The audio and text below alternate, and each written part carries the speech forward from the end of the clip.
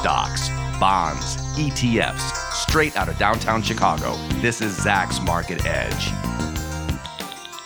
Welcome to Zacks Market Edge, the podcast about investing in your life. I'm your host, Tracy Reinick, and this week I'm joined by David Boren, Zacks stock strategist, and he's the editor of the Marijuana Innovator portfolio here at Zacks. Welcome, Dave. Thank you.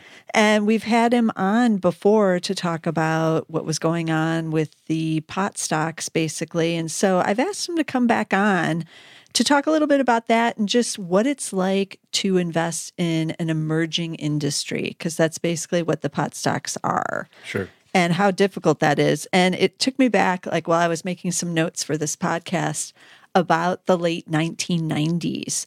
And during the dot-com boom, there were a lot of these companies that were trying to emerge into these new industries, both on the internet and also in online. And that's when we got, Amazon emerged, obviously. But there was this company, and you probably would remember this. It's going to date me a lot to talk about it. But there was this company called Webvan that delivered your groceries. And at the time, everybody was into it. Like, yeah, this is the future. And they opened up basically distribution warehouses and all of that. And then they could not survive. They went under. And then there was another company called Pets.com, which I still love that sock puppet because pets can't drive. That's still their logo. It worked on me. And they had the super good ads that they ran during the Super Bowl. And everybody's like, yes, of course, Pets.com. I want my pet food delivered and all of that. But they could not survive either. And they actually did trade as a public company for a while. I think Webvan might have too.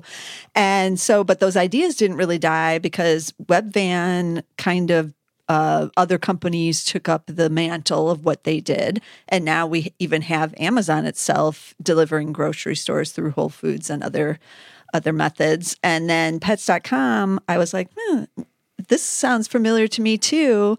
I know there's another company that just went public right now that's also doing the food pet delivery stuff, and they've expanded the business quite a bit, it seems. But Chewy.com, the ticker there is CHWY, is now basically Pets.com of today.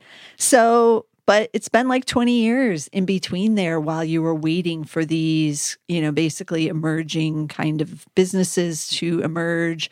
Then they, have had their ups and downs. And so this kind of reminds me of, like I said earlier, of what's happening in the marijuana industry, and that there are going to be these, ups and downs through these businesses because it's going to take a while for things to shake out.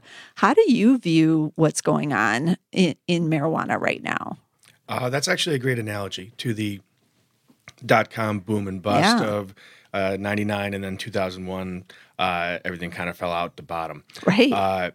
And I think this is very similar. And so you said ups and downs, and that's even a bit of an understatement. It's really more boom and bust. Okay. So there was a period. Well, yeah. I mean, I looked at some of the charts going into this, and I was, because I haven't looked in a while, and I was like, dang, when I was like writing down how much, like year to date, down 50%. Right. And we're like, yeah. No, it's serious. So coming into this year, there was definitely a boom going on, and basically anything any company that was involved in the cannabis industry, or even had a cannabis name, just like having a .com in 1999, was a ticket to huge investor enthusiasm. Everyone bought things relatively indiscriminately because it was an exciting new industry, and then the bottom fell out, and there was a big bust.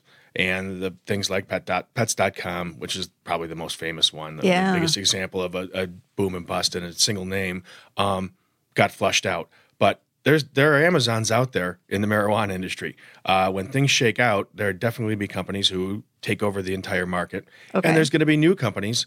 Chewy's a great example. I knew where you were going with that the second you talked about Pets.com. They're going to take over the same spots and just do it better. Learn lessons from other people and do it better. So it's been definitely a rough year. I was here last time in February, which marked a real turning point in the market. So I'm hoping I'm marking another turning point here because it's been pretty rough since then. And a lot of things are down. And some stocks are down. The big stocks are down 50% or more, and some of the little stocks have already been basically obliterated. Okay, they're down 90%. So would you say that this could be a buying opportunity then in some of these names? I think it's absolutely a buying opportunity. Okay. And so does a new fund that's been founded by some former bankers from Deutsche Bank and J.P. Morgan, who are raising $2 billion specifically for the purpose of buying bottomed out bot stocks. Okay. They see the opportunity right here. The name of the fund is Silver Spike. That's I believe it's incorporated in Canada because of the investment restrictions in the United States. Right. But they're basically looking for opportunities to pick up steep discounts on marijuana stocks and put together mergers and acquisitions so they can combine the functions of companies that are now available at low prices into leaner, more efficient opportunities. Okay. Now, what do you think about the different areas in the pot industry? I know that investors were really into the growers originally, and those are like the Aurora Cannabis, Canopy Growth, Tilray. They're like all into the people who are growing it. Is that still the case? Those have been hit really hard, it seems. And so what do you think about the growers in particular? Sure. I mean, obviously, the way that you produce that plant is to grow it. So there's always going to be an industry in growing the cannabis plant. The growers have been hit by a bunch of things. First of which, they're really the only pure play companies available on U.S. exchanges. So if you wanted to buy a marijuana company on the NYSE or the NASDAQ, it was probably going to be a grower. Yeah. All the retailers in the United States are prohibited from listing on those exchanges. So there's these multi-state operator retailers who have really big operations and in many cases very impressive management and expansion plans, but you can't buy those stocks. So the growers were the beneficiary of the boom, and that also means they're getting hit hardest in the bust. Yeah. I saw that Aurora is now down 59.8% over the last year, but it does look like they might become profitable by fiscal 2021, like next fiscal year. Sure. So that's encouraging. Absolutely. And I think that the profitability thing is, That's obviously a a business. herring. Well, a business has to be profitable eventually. Right. But these stocks, Canopy Growth, for instance, when Bruce Linton was still the CEO, he knew that he could be profitable essentially immediately. He could pick a quarter and be profitable simply by selling dried flower products and not expanding into any other markets, not buying any technology, not developing any new businesses. And he didn't want to do that. He wanted to build a much bigger business. Okay. And so there's essentially a choice. It's obviously a big market for cannabis. Yeah. And so if you decide you're just going to grow, distribute, and sell cannabis, you can be a profitable business. A lot of money is still being made despite the depressed stock prices. But these companies are the same way that the internet companies were. They're looking for to produce much bigger conglomerates than simply a marijuana selling business.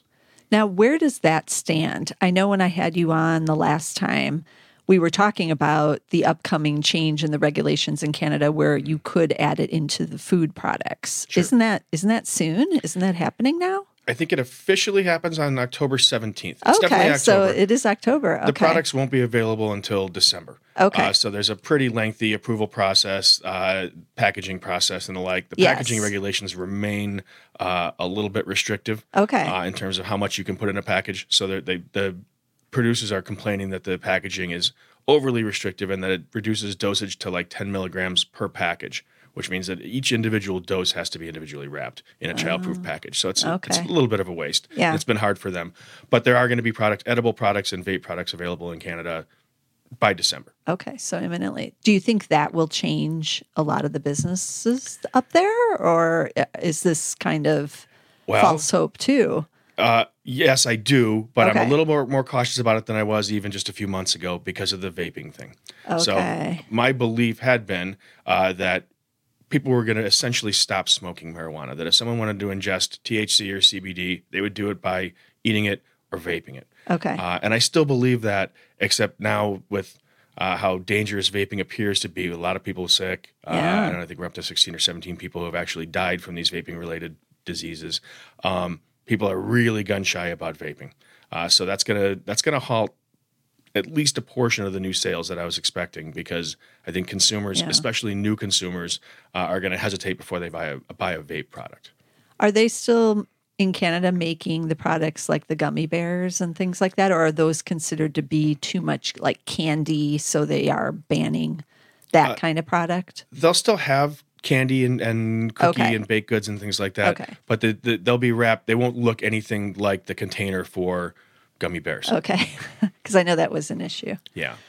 Okay. So, what about the other thing we talked about last time, and that's like the hemp area? Sure. That is could be a growth opportunity down here in the United States now that the hemp and the CBD oils and all that stuff has that been regulated anymore? I know the last time we talked, there was some concern that maybe the U.S. was going to start regulating more of the CBD. There's CBD in almost every item I see now. I go into like even just normal chain restaurants where I'm at, like the Whole Foods, and they're like, here's our CBD, like right next to the checkout.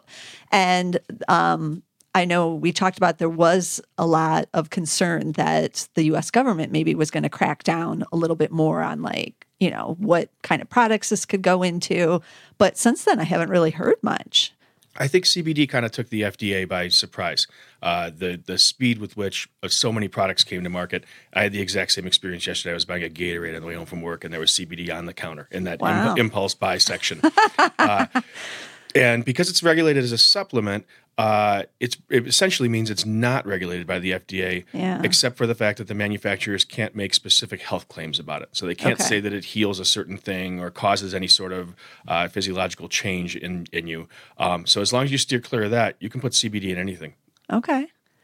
I know that it was going to be possibly a big beauty product, like that will be put into like, face creams or body creams and lotions and things like that. Could that be a way that investors should be on the lookout maybe to play this whole kind of craze? This is totally my personal opinion, but I kind of have my doubts about how effective it might be when it's used topically. Okay. I think that tends to be sort of it's an attractive idea. Oh, you rub this on your face and your wrinkles go away. Yes, I thought that was going to be like my new thing that I could use. I think even more exciting than the health and beauty aspect is for athletes, for athletic performance. So a lot of athletes are using CBD, professional athletes now.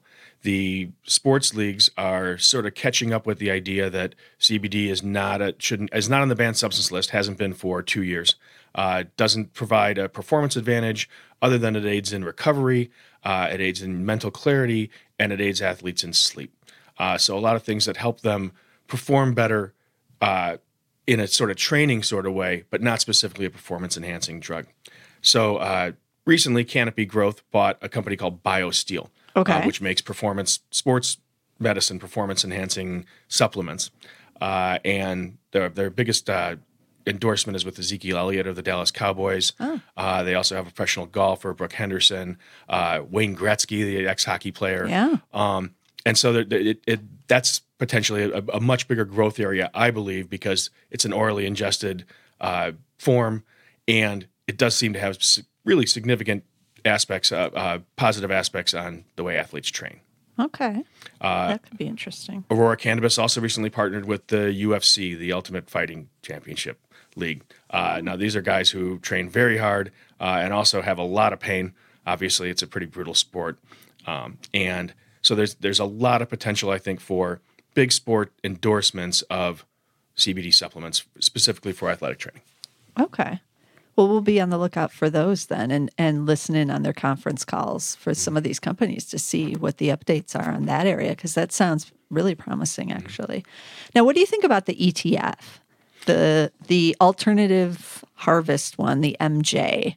I noticed that one is down 48% year to date. Not surprising given what's going on with the components that are in it. Sure. But is that, a way to get in, or is it not where investors should be going? Because I know that there's some like tobacco companies in it. There's some companies that aren't obviously the pure play. Sure. So they have a pretty wide variety. It's passively managed. So there's a marijuana index, and they basically own the marijuana index, the same as the SPY owns the S&P 500. And that's fine. If you want a general way to gain some exposure to the marijuana industry and you don't really feel like watching individual stocks, the MJ ETF is just fine. Okay. My one problem with it is that in an industry that's developing really quickly, a passively managed index like that it can't react to day to day to developments in individual companies. Right. And we've seen those this year. Absolutely. In a big way. Right. So, yeah, if something goes both either good or bad at these companies, yeah, they don't have the ability to quickly get you either in or out. That's Right. for sure. Right. Yeah, we saw that specifically with CanTrust this year. So it's a Yeah. Canadian company that ran afoul of the regulators, and the stock was sinking.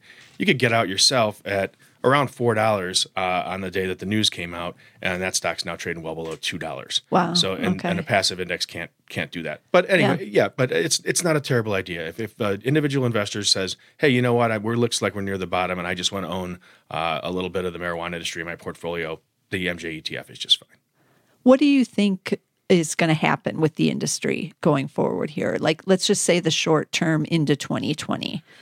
Short term into 2020 is really almost anybody's guess. Okay. And it's going to depend a lot on progress on legalization in the U.S.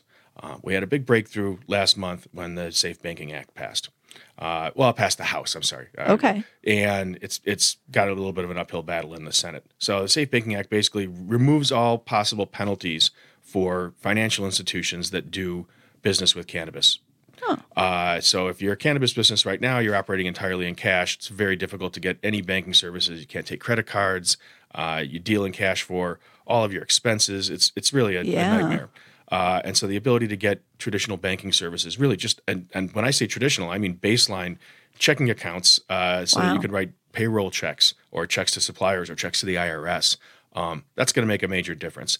I don't know what's going to happen in the Senate. And obviously Capitol Hill has got their hands full with a lot of other things right now. So I don't believe there's a lot of incentive for anyone to take it up immediately. Okay. Do you think this could be an election issue? Some of the marijuana issues, or is that still further down the line? I think it's definitely an election issue. But again, there's so much turmoil right now in Washington and between the two parties that I think it's probably going to be a relatively small issue. Okay. All the major Democratic candidates right now endorse some sort of decriminalization or legalization. So that's it's an issue for sure, but I'm not sure that it's really it's not really on anyone's mind when there's so much else going on with impeachment and the like. Okay.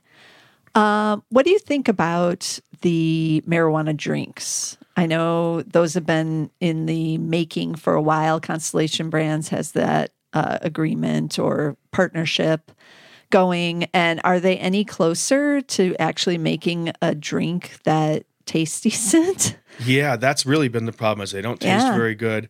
And another problem is that unlike an alcoholic beverage, when you drink a cannabis drink, you don't want another one. So if you go buy a 6-pack of beer, you tend to open the second beer. Yeah. Whereas with a cannabis drink, it does not have that same sort of avalanche effect of making you want more. So I kind of have my doubts still about drinks. Okay. It's not out of the question, but it's not. I don't think it's really going to work the way that alcohol works. It's not the growth driver everybody thought, maybe. Exactly. It's also a lot, if you think about a drink versus a small amount of a candy or baked good, it takes a lot more energy to bottle it, transport it, and store it and sell it versus a dry packaged good that just, Can sit there on the easy shelf. and sits on the shelf. Exactly. Yeah. Okay. What else do I need to know? Is there anything else lurking out there? Sure. So one of the marijuana stocks that I'd really like to talk about is GW Pharmaceutical. Okay. Right? And it's funny because when I called it a marijuana stock, GW Pharmaceutical in their last investor presentation specifically asked not to be referred to as a marijuana stock. What's the ticker again? GWPH. Okay. So this is the first company that had first and still only company to have a cannabis-based pharmaceutical approved by the FDA, Epidiolex. And it's been really hugely successful. Went on sale last December. And each quarter they report they're selling more and more Epidiolex, more physicians are signing on, more patients. Their last quarter they beat earnings $2.54 a share. They were predicted to earn $1.54. Wow. And in the meantime, estimates for fiscal year 2019 went from a loss of $4.46 a share to a loss of just 56 cents. Wow. And for 2020, went from profitability of 23 cents a share to profitability of $2.90 a share. Wow. They also got approved for Epidiolex in Europe. This is all since the last report. Stock's down about 15 or 20% over that period. Really? Why? It's unbelievable. Because of their association with marijuana. That's why they asked not to be associated. It's just like the .com thing, where at one point, if you have marijuana in your business plan, everyone wants you. You're the darling. And then all of a sudden, if you have marijuana in your business plan, everyone's selling indiscriminately. Wow. So these guys actually have a legit drug now that's working that people are using, and the street is turning against them, kind of. Yes, absolutely. Wow. So this is a buying opportunity. It's 100% a buying opportunity. Great company. 2 different marijuana drugs. Sativex, which is only available outside the United States. Epidiolex, which is available in the United States and in Europe now, or will be soon in Europe, has been approved and will start selling in a month or 2. And much more in the pipeline.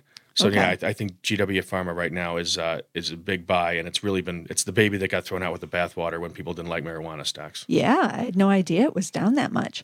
Now, are there other biopharmas that, now that they're seeing the success that GW is having using this component in some of their drugs, are there others? Yes, although research in the United States has been somewhat difficult still. Okay. Right now, still, the only place that you can get marijuana to do medical research in the United States is from the University of Mississippi. They are the single. Why is it down there? I don't have no idea how it started there, but strong senator or something that got stuff pushed through, maybe. And medical researchers have complained that the quality of the drugs that they get and the amount they're able to get and the amount of the hoops they have to jump through to get it make marijuana medical research here really almost impossible. So GW is a British company and started their research in the United Kingdom. Recently, the DEA said that they would open up the process for suppliers who wanted to grow marijuana specifically for medical research. There's some doubts about how serious they really are about that. It may have been in response to the threat of a lawsuit from a lot of suppliers that thought they should be able to compete with this University of Mississippi supply. And so it hasn't happened yet, but I believe there could be significantly more research soon in the U.S. Is this an area that's exploding in Canada then, since it would be easier to do it up there? I don't know for sure. I never hear anything. I don't hear anything either, and I don't think there are very many there's not a lot of medical research in Canada as compared to the United States or Europe. That's too bad. Yeah. Okay. So we still have to wait a little bit longer, it sounds like. Yes. For some other companies. Okay. Well, that's an interesting play. That's a good one to know for those who don't want to just buy one of the growers, that there are these alternatives. All right. Anything else that you want to add? Well, one more alternative that people that are following the industry probably know about is in innovative industrial properties. Oh, yeah. So that's a REIT.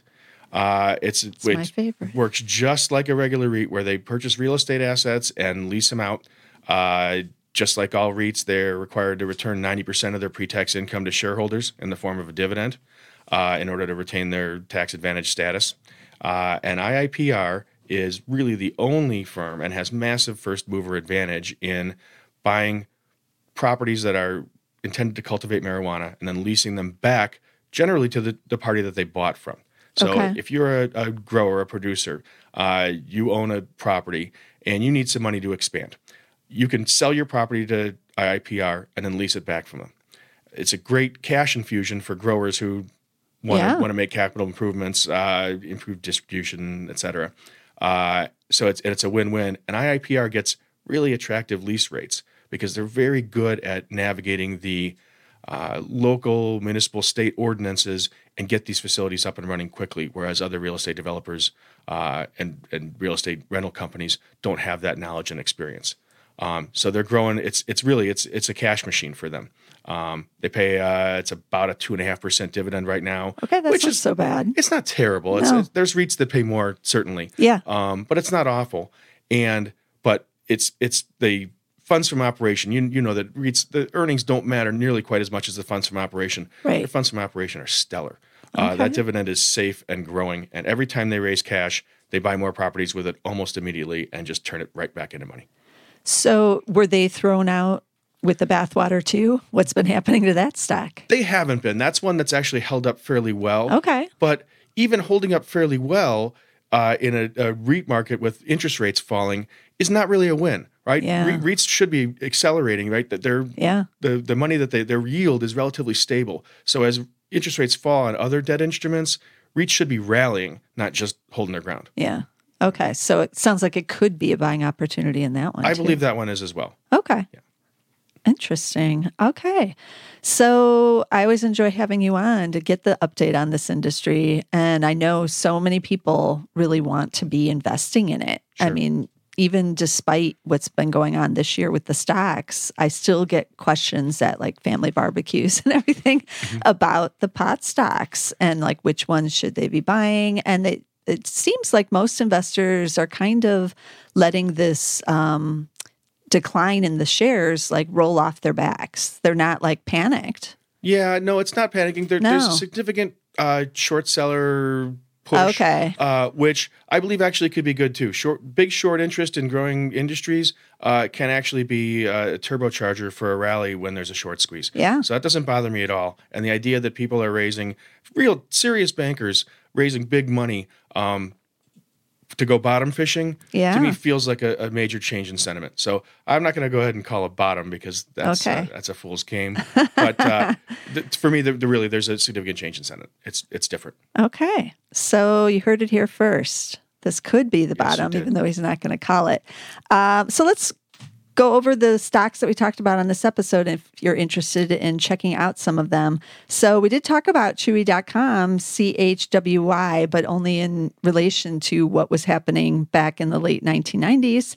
And the marijuana companies we talked about, there's Aurora Cannabis, of course, ACB, Canopy Growth is CGC. We talked about GW Pharma, GWPH, and Innovative Industrial Properties is IIPR. And then the ETF is MJ, is just the ticker there.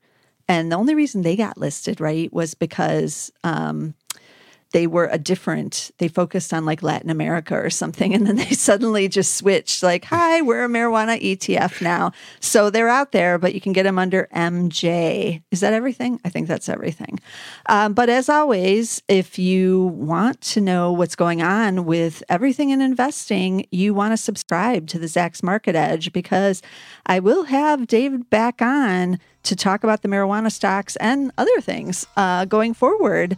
So you don't want to miss a single episode. Be sure to get us on Apple Podcast, and you can also get us on SoundCloud. And of course, we're on Spotify and a whole bunch of other podcast sites. You can just subscribe on various ones these days, but be sure to get the Zacks Market Edge somewhere. And I'll be back again next week with some more stocks. This material is being provided for informational purposes only, and nothing herein constitutes investment, legal, accounting, or tax advice, or a recommendation to buy, sell, or hold a security. Do not act or rely upon the information and advice given in this podcast without seeking the services of competent and professional legal, tax, or accounting counsel. Publication and distribution of this podcast is not intended to create, and the information contained herein does not constitute an attorney-client relationship. No recommendation or advice is being given as to whether any investment or strategy is suitable for a particular investor. It should not be assumed that any investments in securities, companies, sectors, or markets identified and described were or will be profitable. All information is current as of the date herein and is subject to change without notice. Any views or opinions expressed may not reflect those of Zacks Investment Research as a whole.